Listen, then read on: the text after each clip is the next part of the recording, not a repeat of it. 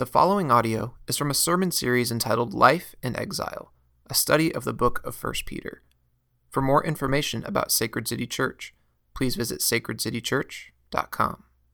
Hear the word of the Lord from 1 Peter 2:11 and 12. Beloved, I urge you as sojourners and exiles to abstain from the passions of the flesh, which wage war against your soul.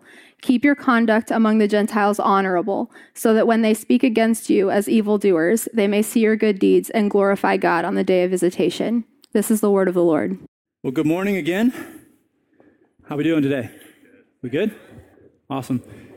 Can I just say that this is my fourth time being up here, and it seems like each and every time I get up here, I get more and more nervous.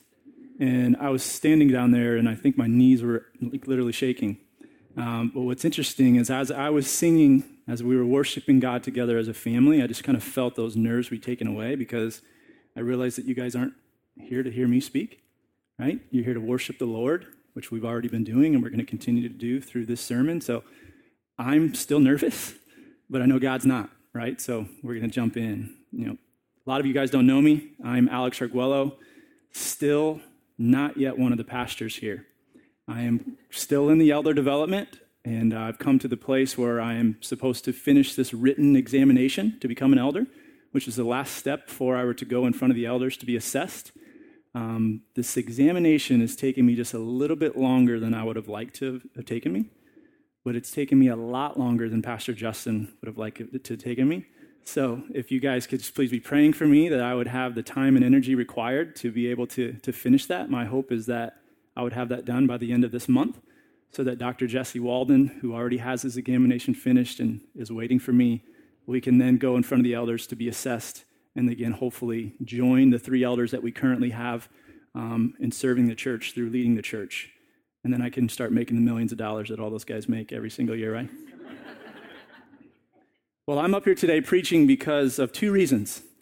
Probably multiple reasons, but 2 that I can think of. The first one is Pastor Justin, our primary preaching pastor, needs a break every so once in a while, right? Preaching week in and week out can be exhausting. I don't know because I haven't done that before, but that's what I hear. And I do know, this being the 4th time, how much it wears on me actually preparing for this. So doing it every week definitely would seem exhausting. So I'm thankful that God has brought other men into our church to be able to take some of the weight off of him there so that he can rest and recharge, which he's been doing this week, and he'll be back with us next week to preach the word of God to us. But the second reason why I'm preaching up here is because all of us need a break from being yelled at every week. Right? I think this microphone needs a break from being yelled at every week. I mean, our brother is passionate up here when he preaches, isn't he? And I love it. A couple weeks ago, I'm pretty sure that he was just setting up an analogy. It wasn't even the analogy, and he was screaming at us just during the setup, right? In his body language, all this type of stuff, right? He wonders why he sweats up here the whole time. So we need a break from that, right? We need a break, and we need to listen to somebody who's just a little bit more chill, or a lot more chill, like I am up here, right? But either way, who's ever preaching, right? Whether it's myself or Rob Spikestra, Eric Olson, Pastor Sam from Moline, we always hope and pray that the word of God is still preached, and that the Spirit of God is still active and piercing our hearts and allowing us to hear what we need to hear this morning. So let me pray for that, and then we'll jump right into the text. Father, we thank you for grace. Jesus, we thank you for the work that you've done that even allows us to come in here and worship God this morning. Holy Spirit, we thank you for your heart-changing power and giving us the desire to even want to be here this morning. And we just ask that you would help us this morning, that you would do whatever you have to do with my words, you would do whatever I have to do with their ears, so that we can really hear, we can really feel, we can really experience what you want to do in us and through us this morning. We pray this in Jesus' name. Amen. So our text today, there's these black things on the chairs that actually have Bibles in them instead of being on the floor now. So if you don't have a Bible, you can pick one of those up. But we're in verses 11 and 12 of 1 Peter chapter 2. So go ahead and grab your Bible and we'll jump right into it. If you have been with us for the past couple months, you know that we've been working through this letter, First Peter, Peter's first letter. Right? We've been working through it, and what we've been learning is that Peter has just been blowing them away with gospel truth. He has been reminding them of this great fortune of being chosen by God to be his people. And as his people, he's sanctifying them, which means that he's taking them from where they were before becoming Christians and then making them more and more like Jesus Christ. He wants to take broken, sinful people who look nothing like Jesus and make them look completely new and eventually perfect like his son. And we will see more of that today. But before this sanctification could happen, Peter reminds us that these people had to be born again, which is extremely important in understanding salvation and even our text today. Them needing to be born again means that God couldn't just draft these people onto his team and then put them through some sort of boot camp experience, get them working really hard so that they could become better versions of who they already were. He actually had to start over with them spiritually so that they could then go live the life, this new life that he's called them to live. Then what we see God do is very interesting to me. He takes these newborn Christians and start this process of growing them up into holiness. That part is awesome, but it's not what I mean by interesting. What I mean is interesting is how, and I guess where, he chooses to do his work. He places them in this foreign land. And a foreign land where they are amongst people who are, and a culture that is totally antithetical to the culture that these people should now desire as God's image bearers. That's a tough spot to be in. But I think we will continue to see why he is doing this. Today, maybe more specifically. My hope for today, though, is that through seeing what God is doing with these people, we will be brought some comfort and joy as we think about how a Christian should be living now in our day and age. What I believe we can see in our text today is Peter calling these people to live a different kind of life than the people that they are living amongst. And through this calling of a different kind of life, God is doing two things. So we kind of see God accomplishing two things with one tool. I was going to say killing two birds with one stone, but Scripture talks a lot about how much God cares for birds, so I figured I would avoid that. But we see him doing two things. He's sanctifying his people, bringing their salvation to completion, and number two, he's attracting people into his family. So again, calling them to a different life and sanctifying these people and growing his family at the same time. That's where we're going today. Pray that I can communicate it and we can receive it as a church for God's glory. Let's read verse 11. He says, beloved. Now that's not a word that we use anymore, but with this one word, Peter is setting a tone for what he's about to say. Remember last week we heard him just go off on making sure they understood who they actually were in Christ. They were a chosen race, a royal priesthood, a holy nation. As we go into verses 11 and 12, we have to keep that in our minds. That's part of the tone. But most of the commentators that I read said that this verse 11 here is a transition from the first part of the letter, which again was filled with gospel and identity and hope, and with a few just kind of general commands scattered throughout. But verse 11 starts the section of this letter that gets more specific to what a Christian's life in exile should actually look like. He's going to say some things to them that's going to be very challenging to his readers. So the other part of his tone here is awesome. Peter is an apostle. He's kind of a big deal. He walked with Jesus. Jesus himself said that he was going to build the church on Peter's shoulders. So he has this authority to where he could have it understandably written to them from a tone that says, he's way up here and he's speaking to people that are way down here. Right? I'm an apostle. You guys are just regular old Christians. So listen to what I have to say to you if you know what's good for you. But that's not his tone here. The word here, beloved, is more saying, yes, I am Peter, an apostle. I have special knowledge from God that I am giving you, but I'm also one of you. I am one of your brothers who knows what it's like to be living in this world as one who has been persecuted and tempted. And I understand what you are going through. So what I'm about to say to you, I'm saying because I deeply love you. I deeply care about your souls. And I deeply care about God's mission. It sounds like someone else I know. Not the apostle part, the big A apostle part, but I know we just joked about Pastor Justin, how passionate he gets up here. But I think sometimes his passion can get him in trouble with us occasionally, right? Especially if we don't like what he's saying or how he's saying it. What's interesting about that, though, is if we are agreeing with what he's saying, when he's passionate about it, we're cheering him on, right? We might get some amens with that. But if he's saying something passionately and we don't agree with what he's saying, then we can get offended by it, right? And we can start to wish that he just wouldn't talk about these things. Maybe start thinking about the email that we're going to write him. Well, I know one thing. He loves those emails, so please continue to send those emails. But secondly, and more seriously, what I do know, and this is just because I've been walking with him, I've been living life with him for the past 5 years, and this is solely by the grace of God, as I'm sure he would tell you. Our pastor deeply loves all of us. He deeply cares about our souls, and he deeply cares about God's mission. So I pray that that would continue to be true, but I also pray that we can remember that as a church.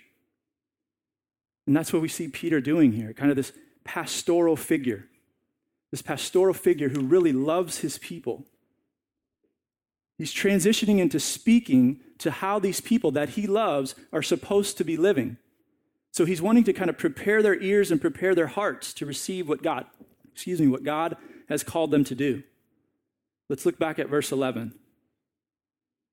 Beloved, I urge you, as sojourners and exiles, to abstain from the passions of the flesh. I like this. Peter, in the midst of a command, brings back in identity. He just spent the first section of this letter making sure that they remembered their identity as God's children and all the amazing things that come with that. But even in the same sentence that he's giving them this command, he can't get away from reminding them who they are. He calls them sojourners and exiles. Other translations use strangers or aliens.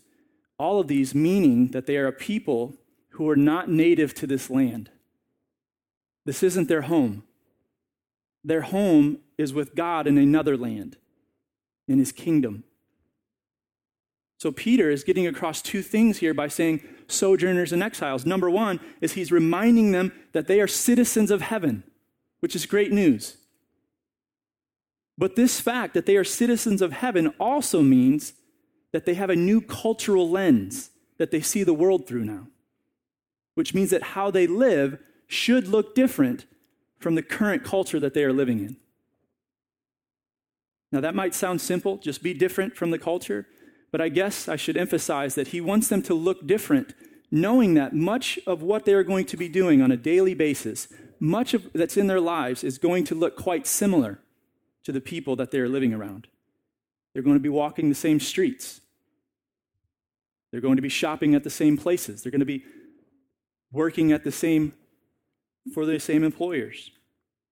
They're going to be eating the same types of foods. They're going to be doing most of the same things of these Gentiles are going to be doing on a daily basis. Yet Peter says, God expects you to look different. So how does a Christian go about life doing the same things as non-Christians, but also look different? Let's look at verse 11 again. Abstain from the passions of the flesh, which wage war against your souls. Keep your conduct among the Gentiles honorable. He tells them how he wants them to look different by this command. For this first part, abstain from the passions of the flesh, we can compare it to places like Galatians 5, where Paul teaches on the works of the flesh. He lists these works of the flesh out, right? Sexual immorality and strife and jealousy, drunkenness, sensuality. And at the end of that entire list that he lists things out, he says, and anything like these are the things that their flesh is going to desire potentially. So yes, Peter is saying, avoid these works, avoid these things. But what is interesting is this word that he uses for passion here means over-desire. So what he's really talking about here is taking good things and making them God things. He's saying that the things that are part of your life that God, by his common grace, has given you to enjoy, Stay away from over-desiring them. It's almost like he's saying, don't let yourself be addicted to these things.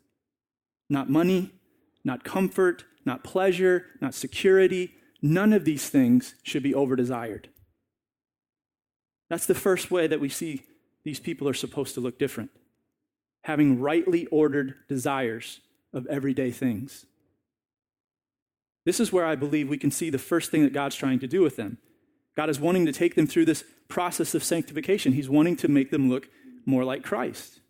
Where do we see that? Well, if we continue on in that verse, it says, abstain from these over desires because they are damaging to your souls. He's speaking right to their spiritual state and knows that these over desires are working against their sanctification. God wants them to move closer to holiness. Their flesh wants them to move further away.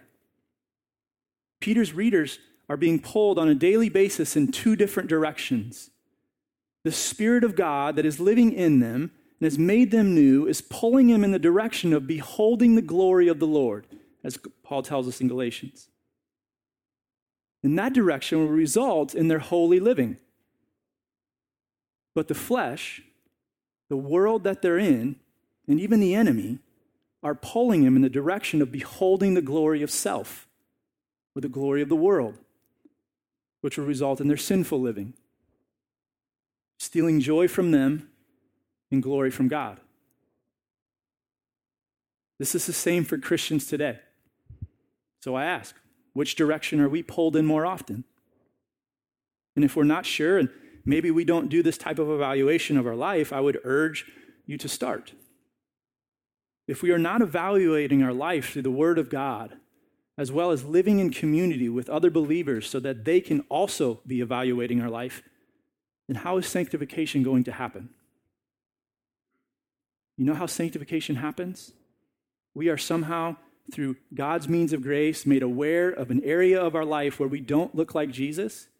Then we confess that that is true, repent of it, and then worship Jesus because he lived every area of life perfectly. And then he died for us and then gave us his perfect record. That process makes us more like Jesus because we turn from worshiping something other than Jesus and turn back to worshiping him. And how God has set up this world as we as people become like whatever it is that we worship. The more we worship Jesus, the more we will become like him. The more we become like him, the more we will have the right degree of desires for the things of this earth. The more rightly we desire the things of this earth, the more we will look different from the people of this earth, even as we are doing the same exact things that they are doing every day, which is evidence that God is working through us, in us, in the sanctification process. But what my hope is that we can see this, that this is a choice that we have. As Christians, we don't just wait around and do nothing and hope that God is going to change us. We can imply from Peter's urging here that we as a people who have been made new creations have the ability to choose to control or even restrain these desires, these over-desires. We can fight them. And God has given us his Spirit, his Word, his Son's example, and a family of brothers and sisters to be able to win this fight. Win the fight against, yes, any sinful desires, but again, Peter's calling these Christians to fight these specific passions, these over-desires. So we should ask ourselves, are we working too much because of an over-desire of money? Are we not giving money to the church or others in need because of this over-desire? Are we avoiding missional opportunities because we over-desire comfort? We think that they are uncomfortable in and of themselves, or maybe taking the time to actually go and do it would steal us away from something else that's bringing us comfort. Are we avoiding being vulnerable in missional community because we over-desire comfort? This could be any of these things: family, control, security. Over-desiring any of these things. These are the things that Peter is urging them to stay away from. These are the things that will wage war against their souls and our souls, which keeps us from looking more like Christ. Peter continues in verse 12 to let them know that what else they can do to look different. These two words in this rest of this verse are important to understand. The word conduct. This word conduct refers to a day-by-day pattern of life. So he's saying, keep your rhythms of life honorable. What that means, he's not telling them to just put on a good face when they happen to be around Gentiles. But rather, since you are going to be around Gentiles in your everyday life, conduct yourself in a way that is honorable. Honorable is the other word that we have to understand.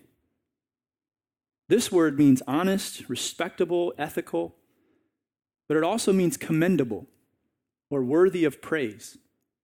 Excellent. So if we put this phrase together, he's asking them to be a family member, be an employee, be a neighbor, be a student, whatever it is that you are doing every day, but do it in a way that is honest, ethical, and worthy of praise. Do it with excellence. So for us, this means love your family passionately. Give them the quality and quantity of time necessary to do that. Work your butt off. Be the best employee your employer has. Be the best coworker your coworkers have. Be an awesome neighbor. Get to know the people in your neighborhoods. Get to know their stories. Invite them over for dinner. Help them, even when they're not asking you for help. Keep your yard from looking terrible. I'm terrible at that one. And I was made aware this past week of how I'm failing in multiple ways with my neighbors. Not only does my yard need a lot of work, but I just found out just this past week that my next door neighbor, the people that live right next door to us, had a baby a couple weeks ago. I didn't even know that they were pregnant. So not only am I a couple weeks late, I'm actually a lot of weeks late. A couple days after that, I found out that a guy that lives 2 houses next to us passed away last week. And I had no idea. Just found out last week. So Emily and I just felt terrible when we realized this. We felt terrible, but studying this text was very good for us as we worked through it. Why did we feel terrible? Because we know that the reason we didn't know these things when we should have known them is because we haven't been in these people's lives the way God wants us to be. But once we realized that, what happened was God led us to confession, led us to repentance, and then we started worshiping Jesus for not giving up on us, for being our perfect substitute. God not only used this situation with our neighbors for my wife and I's sanctification, but I trust that he will also push us now towards more honorable conduct in this area. Because if we read the rest of verse 12, this way of living, this honorable conduct, this avoiding the passions of the flesh, has another purpose, and I think is even more clear. Let's read verse 12 again. Keep your conduct among the Gentiles. Gentiles here just means anybody outside of the family of God, non-believers. Among the Gentiles honorable, so that when they speak against you as evildoers, they will see your good deeds and glorify God on the day of visitation. As we get into this second point, which is about mission, we are reminded of the difficulty in living where they're actually living. It says, when they speak against you as evildoers. Now, we've already been told in previous weeks that these believers were going through persecution. Not necessarily persecution, physical persecution, or being thrown in jail or physically harmed. But the people of this nation didn't accept the type of people that these Christians were. They disagreed with many of their beliefs and their practices. According to some non-Christian historians, many of these people hated Christians to the point that they were okay with just them being wiped off the face of the planet, but they also regularly made it known how ridiculous they thought their beliefs were. As many of you know, this is not so different from what non-Christians believe about Christians now. Christians are being physically persecuted in some places still in the world, yes, but persecution doesn't have to be solely physical. Even here in the United States where we live, Even though we have much religious freedom, we are moving further and further away from Christian values and actions taken from those values, being okay with other sects of society. Some Christians have been fired from their jobs, fined large portions of money, forced to close down their businesses, all because their actions were fueled by their Christians' beliefs. And how things seem, more than likely, that these forms of persecution are not going to go away.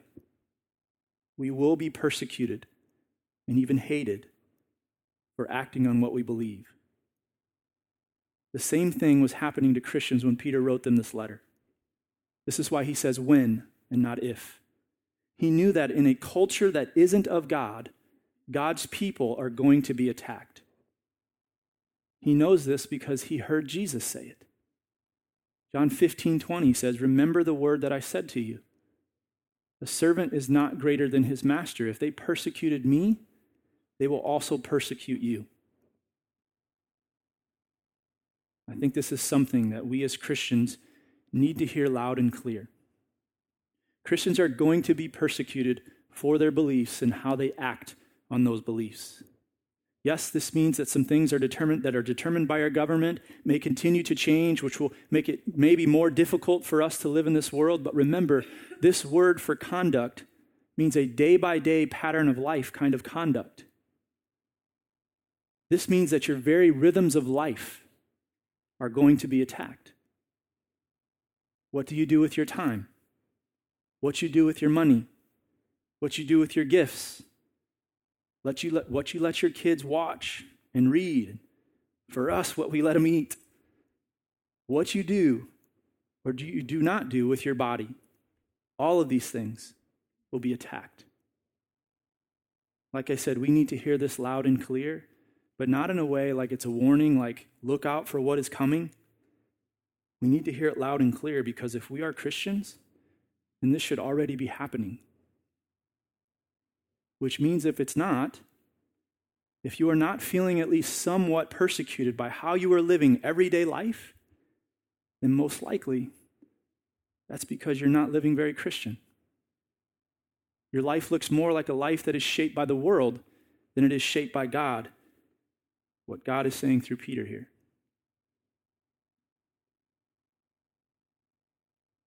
Saying that wasn't as bad as I thought. I thought that was going to feel way worse.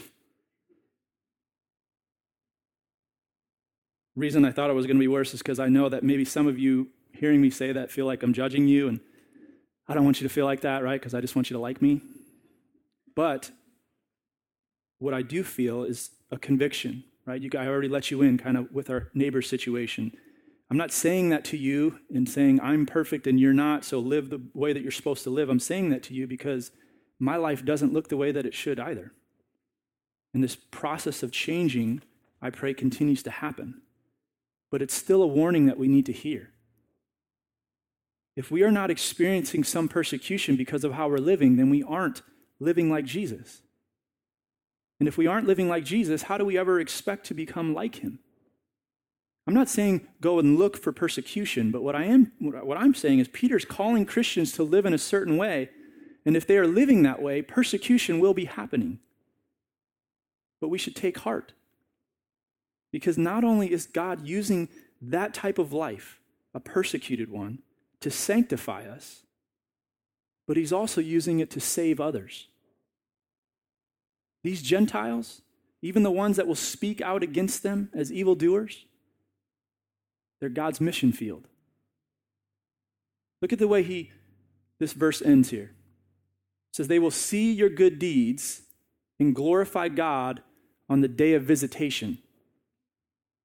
This is an interesting phrase, glorify God on the day of visitation. It may have multiple meanings, but one of the meanings for sure is about new converts being made. When these Christians abstain from the over desires and keep their conduct honorable, and do this in the context of everyday living in this foreign land, they're looking more like Christ. And as they're doing that, some of these Gentiles are going to observe the way that they're living, be compelled by it, be attracted to it, and when God the Holy Spirit visits them and converts them, God will be glorified on that day. These Gentiles will turn from a life that they are living and desire a life that is lived for Jesus. This is talking about relational evangelism. It's talking about discipleship. Pastor Timothy Keller, in a sermon on these verses, commented that most Christians are, converted this way. Pastor Justin mentioned it last week as well. Very rarely is someone going to respond in faith to the gospel when we share it with them if we haven't been in their life at all. They're not even typically converted by some amazing sermon given by some amazing speaker that has an altar call at the end of it. Are some people? Yes, and praise God for that.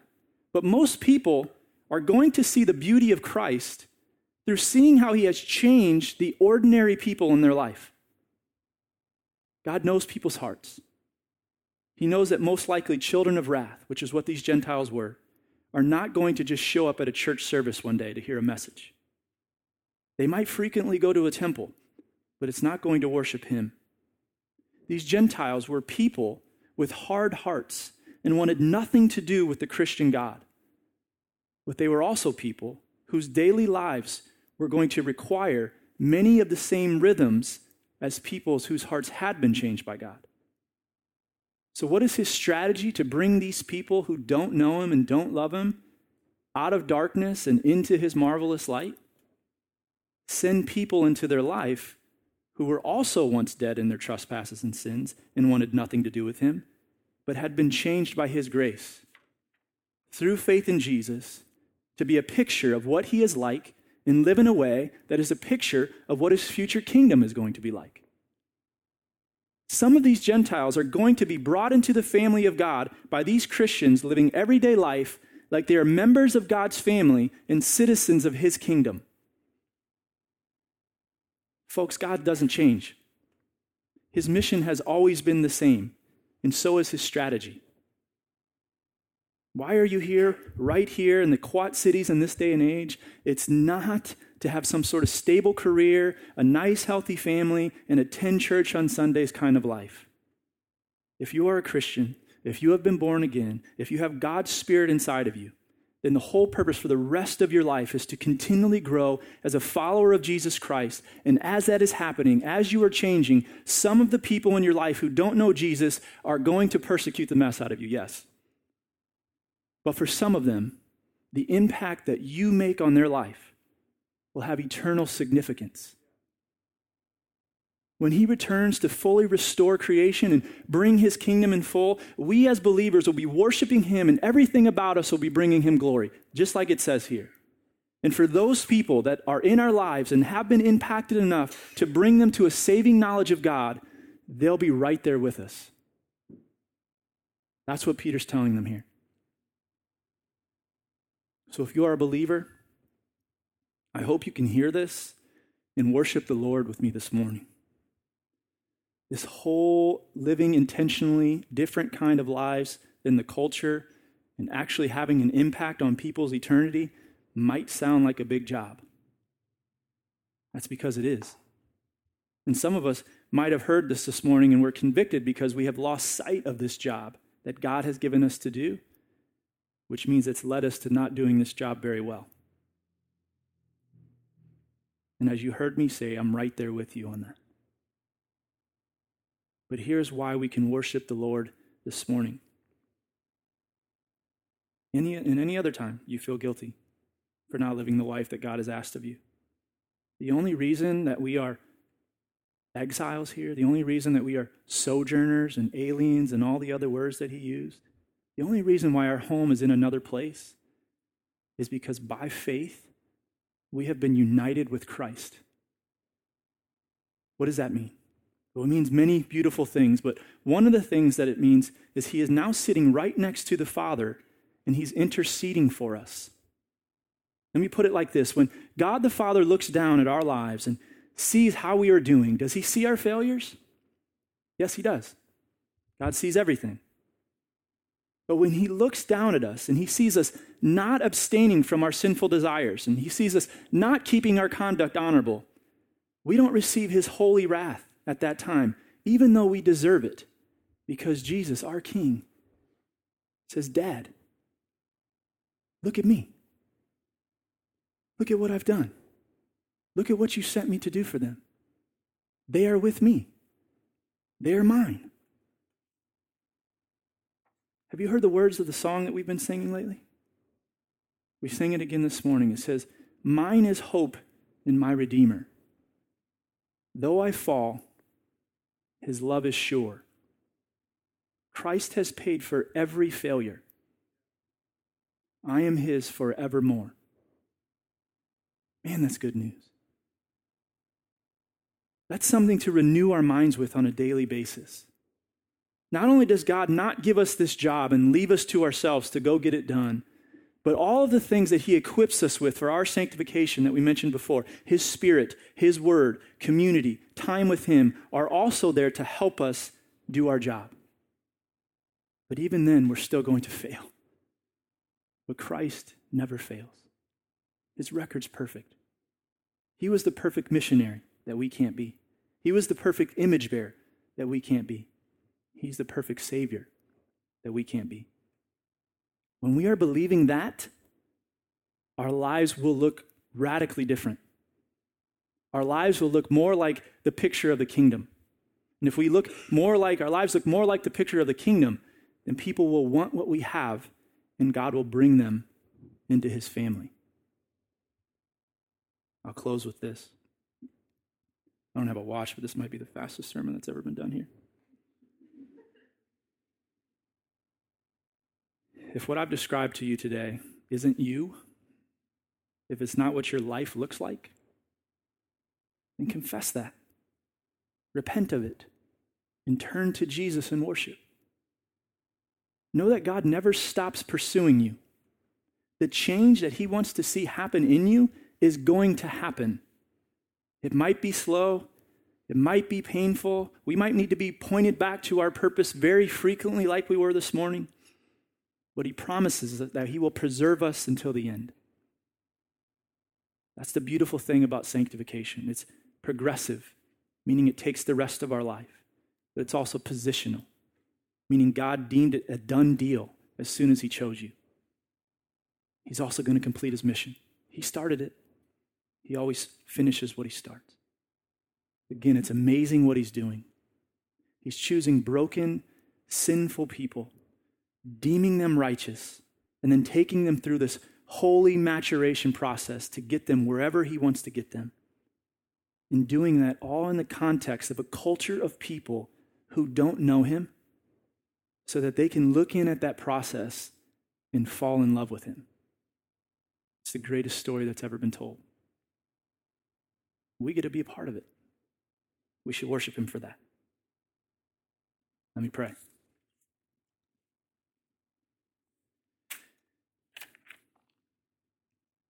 Heavenly Father, we again thank you for your grace to us this morning. We thank you that you bring us here on Sundays to be reminded of who you are and of what you have done for us. We thank you for Jesus and the work that he's done. We thank you for just this job that you've given us, Lord, that we get to be a part of this amazing story that you're writing, that we get to be characters in that story, but we also get to be carriers of that story. We get to then go live a life that's different than the culture so people can look in at that life and see that something's different. And then they can wonder why.